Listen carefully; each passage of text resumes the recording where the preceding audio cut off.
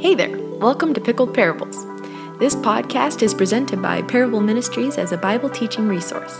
Thank you for joining us. Pickled Parables is a podcast about taking in and living out the Bible. Here we will study, contemplate, and testify to the Bible's incredible teachings and how it leads us to live better lives. To stay up to date with all things Parable, follow us on Instagram at parable_ministries and visit our website at parableministries.com. We hope today's message finds you well.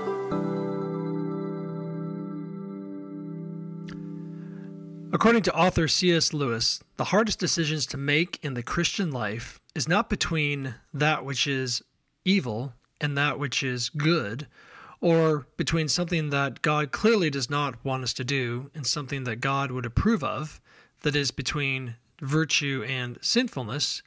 No, Lewis says the hardest choices in the Christian life are between the good and the good, between something that seems like it would be pleasing to God and maybe another opportunity that also seems equally pleasing to God. When faced with two different opportunities, which should the believer take when both seem to be God-honoring and perhaps even something that God would will, and yet with no clear indication between the two? When I was in college, my professor posed the following scenario to us as students. He said, say you have an opportunity to serve at a Christian camp as a counselor, impacting students' lives for the gospel. But say you also have an opportunity to have a job back in your hometown. And in this hometown, you have an opportunity to influence perhaps some unbelieving friends you had in high school for the gospel. Both jobs would pay the exact same. Both jobs would equally glorify God. Both jobs would be opportunities for the gospel. Which should we choose? To be a camp counselor at a Christian camp, or to influence unbelievers back at home with in whatever job that you would have open to you? In this scenario, my professor suggested, along the lines of what C.S. Lewis also proposes, is that God is not so much concerned about which opportunity you would choose between, say, being a camp counselor or working a secular job for the summer, but God is most concerned about the kind of person that you are in that situation.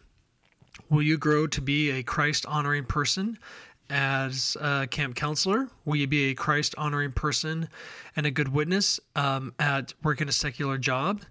If the answer to both those questions is yes, then C.S. Lewis would say, just pick. God is not concerned about which option you choose. He's more concerned about the person that you are, or the person that you're becoming in those situations.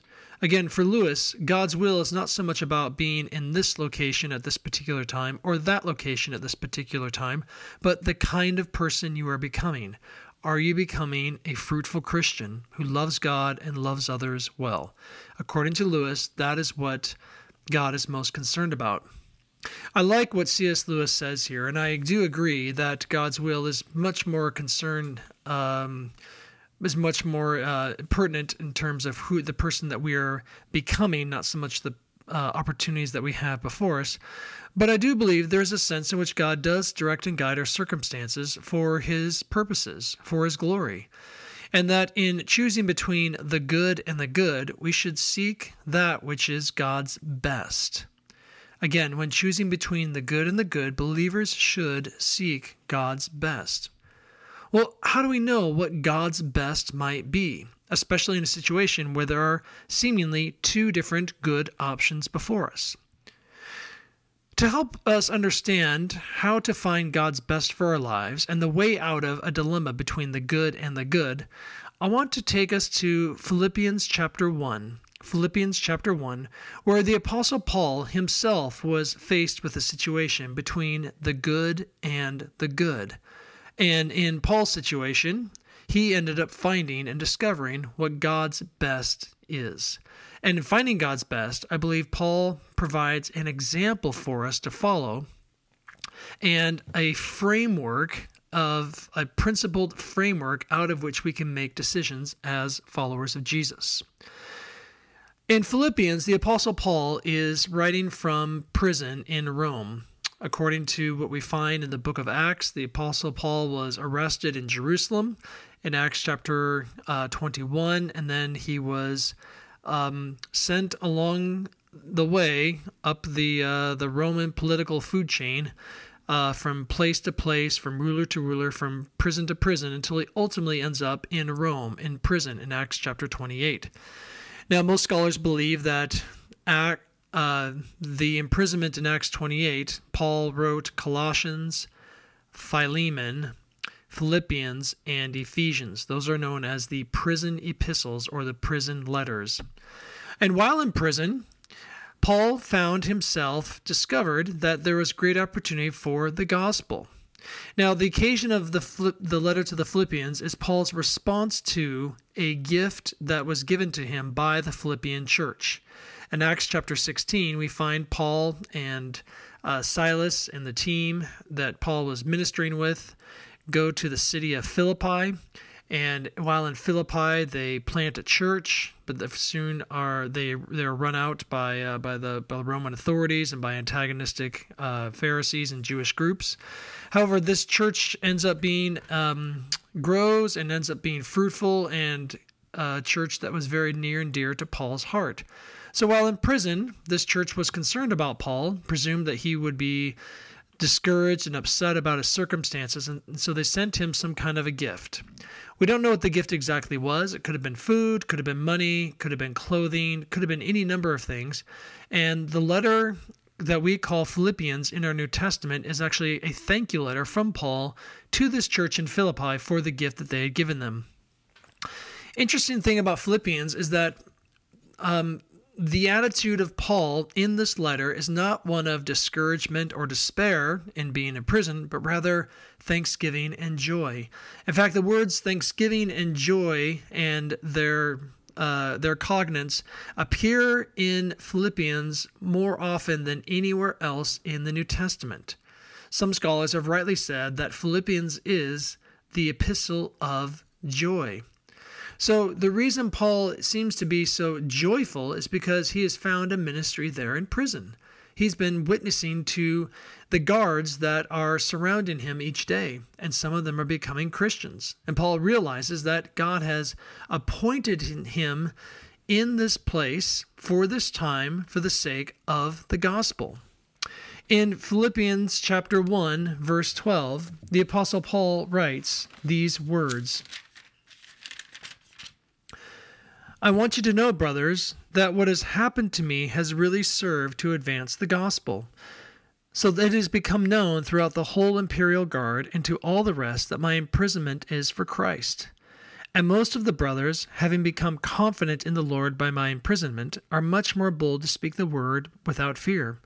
Some indeed preach Christ from envy and rivalry, but others from goodwill. The latter do it out of love, knowing that I am put here for the defense of the gospel. The former proclaim Christ out of selfish ambition, not sincerely, but thinking to afflict me in my imprisonment. What then? Only that in every way, whether in pretense or in truth, Christ is proclaimed, and in that I rejoice. With these words, Paul tells us that no matter what is going on in his life, as long as the gospel is being advanced, he's at peace. In fact, he's not only at peace, he is excited, passionate, and praising God. Paul's not so much concerned about his own personal circumstances as he is about the gospel being proclaimed to the world around him. So Paul found that while in prison, he had his own ministry to the prison guards. His friends were more bold to speak the word of God while Paul was in prison, and even Paul's enemies were also preaching Christ. So in all of this, Paul rejoices. So we find that Paul is a person who is dominated by the advancement of the gospel. If the gospel is advancing, if more people are coming to know Jesus, if there's fruit, spiritual fruit coming out of people's lives, then Paul sees this as a success. This is Paul's goal, to see the gospel advancing, to see people actually growing in their faith. If that's happening, Paul says that his personal circumstances are really of no concern. Now, Paul's attitude here, I believe, is very, very challenging for us because most of us, if we're honest with ourselves, prize comfort. We want to be comfortable. We want to be safe. We want to make decisions in our lives that would reflect some level of security and some level of tranquility and peace. Paul didn't have those kinds of priorities. Paul sought the advancement of the gospel above all else, the exaltation of Christ above all else. So he goes on to write in the rest of verse 18 and through 19. He says, "Yes, and I will rejoice, for I know that through your prayers and the help of the Spirit of Jesus Christ, this will turn out for my deliverance, as it is my eager expectation and hope that I'll not be at all ashamed, but that with full courage, now as always, Christ will be honored in my body, whether by life or by death. For to me, to live is Christ, and to die is gain." Now, these are some of the most famous words that Paul writes. In fact, these verses are my own personal memory verses and life verses that I've adopted for myself, because I, like Paul, I want to be a person that exalts Christ, whether I live or die. I want to be a person that lives for Christ, whether it's in this life or in the next. I want Christ to be all in all, because that's how Paul lived. That's what Paul believed. That's what Paul wanted. Christ was that precious to him. Christ was his treasure. Christ was everything. So, in wanting the gospel to be advanced and people to grow in their faith is Paul's way of expressing this deep longing to know Jesus and to live for Jesus. But here comes the dilemma for Paul. Listen to verse 22. Paul writes, "If I am to live in the flesh, that means fruitful labor for me. Yet which shall I choose, I cannot tell. I am hard pressed between the two. My desire is to depart and be with Christ, for that is far better." So Paul says here that his desire, his ultimate goal, is to depart and be with Christ. That means to die. Paul wants to be with Christ forever. We know this from what he says later on in Philippians chapter 3, verse 10, where he says that I want to know Christ and the power of his resurrection and share in his sufferings, becoming like him in his death, that by any means possible I may attain the resurrection from the dead. The reason Paul wanted to attain to the resurrection of the dead is because Paul wanted to be with Jesus. And with the resurrection, we get to be in God's presence forever with our new resurrected bodies, which are made in Christ's image, and we will be with Christ, with God, with the triune God, the Father, the Son, and the Holy Spirit in all eternity. Paul knew that the way to achieve the goal that he had was through death. As we die, the promise is we'll be raised again to new life in Christ, with Christ, forever. And that's what Paul wanted. So Paul said, my desire is to be with Christ. That is far better than this life. Being with Jesus forever is way better than anything this life could ever offer. However, Paul said that he is hard-pressed between the two. On the one hand, he wants the good thing of being with Jesus forever. In fact, that might even be the best thing. Yet, Paul says that he's having a hard time deciding between the good and the good. The other good for Paul is staying with the Philippians. Because if Paul continues in this life, it means he gets to continue to advance the gospel in the lives of others. He gets to continue to help people meet Jesus. So he says in verse 22, if I'm to live in the flesh, that means fruitful labor for me. That means more people get to know Jesus. That means more people get to hear about Jesus. So he can't decide between being with Jesus forever or telling more people about Jesus. Both are equally good in his mind. However, Paul resolves this dilemma between the good and the good in verse 23. He says, or verse 24, I'm sorry. He says, but to remain in the flesh is more necessary on your account. He tells the Philippian church, for me to continue living is more necessary for you. Here's why. Convinced of this, Paul writes in verse 25, convinced of this, I know that I will remain and continue with you for your progress and joy in the faith, so that in me you may have ample cause to glory in Christ Jesus because of my coming to you again. So here we have it. Paul is stuck between the good and the good, between the opportunity to depart, to die in prison, to be executed, and to be with Jesus forever, or to hopefully get out of prison and then minister to others and continue to see the gospel be advanced, to see people's joy and faith in Christ increase. And while on the one hand, it would seem that the best thing in this scenario would be to be with Jesus and to die, Paul says in actuality, the very best thing that could happen is that he continues to be used by God to strengthen the faith of others. Paul says, it is more necessary on your account that I remain in the flesh, that I help you in your progress and joy in the faith, that I remind you of God's goodness and his faithfulness, that I continue to proclaim the gospel to those who have not yet heard. Again, the highest good for Paul was seeing the gospel advanced. Yes, Paul's deepest desire is to be with Christ, but because he so desires to be with Christ, he doesn't want to leave others behind. And for Paul, the best way he could use his time in this life is to help others meet Jesus. The highest good he could ever possibly do for Jesus, the way he could glorify Jesus the most outside of worshiping him, is to help others become worshipers too. Paul knows that his ultimate goal will be achieved one day. He knows that life isn't going to go on forever. He knows that he'll die someday. He knows that eventually, at some point, he will die, and at that time, in God's timing, he will be able to experience the resurrection. But while he has time, while he has a choice, he wants to stay in this life and help others come to know Jesus. So, getting back to our question about when believers are faced between two different options, between the good and the good, how do we find God's best? Based on what we learned here in Philippians chapter 1, and we see in the example of the Apostle Paul, is that in every circumstance, believers should ask themselves, how do I best exalt the Lord Jesus and advance the gospel in the lives of others? How can I exalt Jesus and help others come to know Jesus? How can I help others grow in Jesus? How can I help others become aware of who Jesus is? How can God use me and my gifts, my personality, my opportunities, my circumstances to make a spiritual impact on others? That really is God's best for our lives.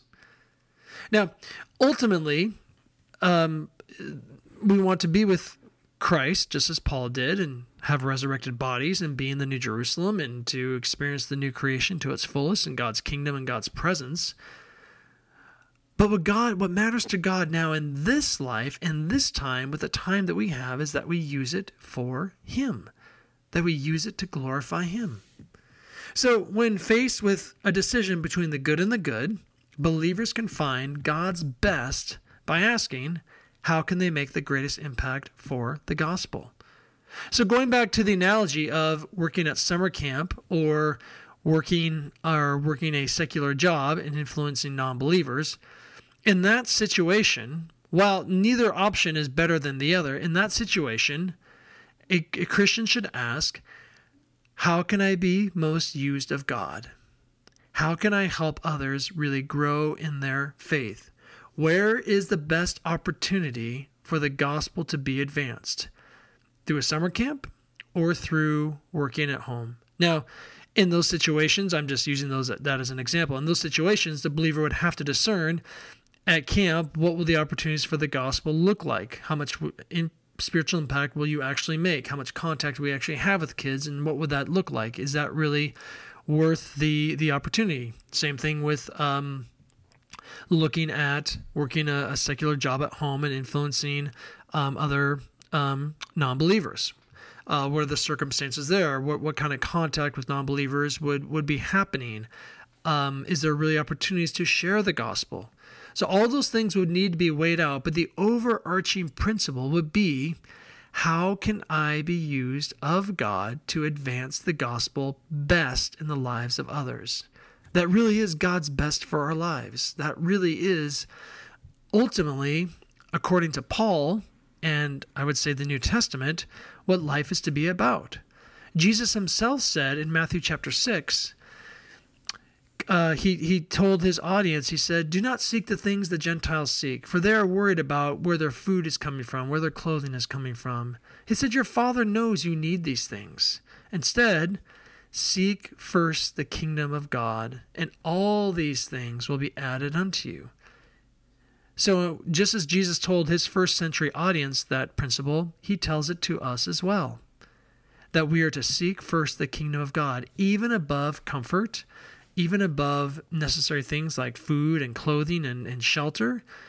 Trust God to provide those things. What we need to be occupied with, what we need to be concerned with, is how to best seek God's kingdom and to advance the interests of God by advancing the gospel. So in closing, friends, I want to encourage you that when you are facing decisions between two seemingly good options, good opportunities, both of which would be God-honoring, neither of which are sinful, when you are faced with those kinds of situations, apply the Paul principle we learned in Philippians chapter 1. Ask yourself, how does this best advance the gospel? How does this best exalt Christ? And once you've found the answer to that question, how you can be used of God to advance the gospel in the lives of others, once you've identified the answer to that question, then pursue what you think God's best opportunity would be for that thing. Let the gospel be your guide. Let the gospel be your priority. Let exalting Christ be the motivation out of which you are living. And when operating on those principles, everything else will fall into place. Everything else will fall into place. When seeking God's kingdom really is the first thing we're actually trying to do, all else is details. Everything else is details. So my encouragement is that you would be like Paul and seek to exalt Christ and advance the gospel in the lives of others. That's my hope for my life as well. And that every decision we make, every opportunity we are considering, and every question we might have about what to do or where to go would be worked out of that framework of trying to find out how to best be used of God and for the exaltation of Christ and the advancement of the gospel in the lives of others. Thank you for listening to Pickled Parables. If you enjoyed this message, please rate us, subscribe, and share with your friends. If you're interested in more things like this, check out our secondary podcast called My Dusty Bible. To stay up to date with all things Parable, follow us on Instagram at parable_ministries and visit our website at parableministries.com. We are a volunteer organization and we would deeply appreciate your prayers. Thank you for joining us today. We'll catch you later.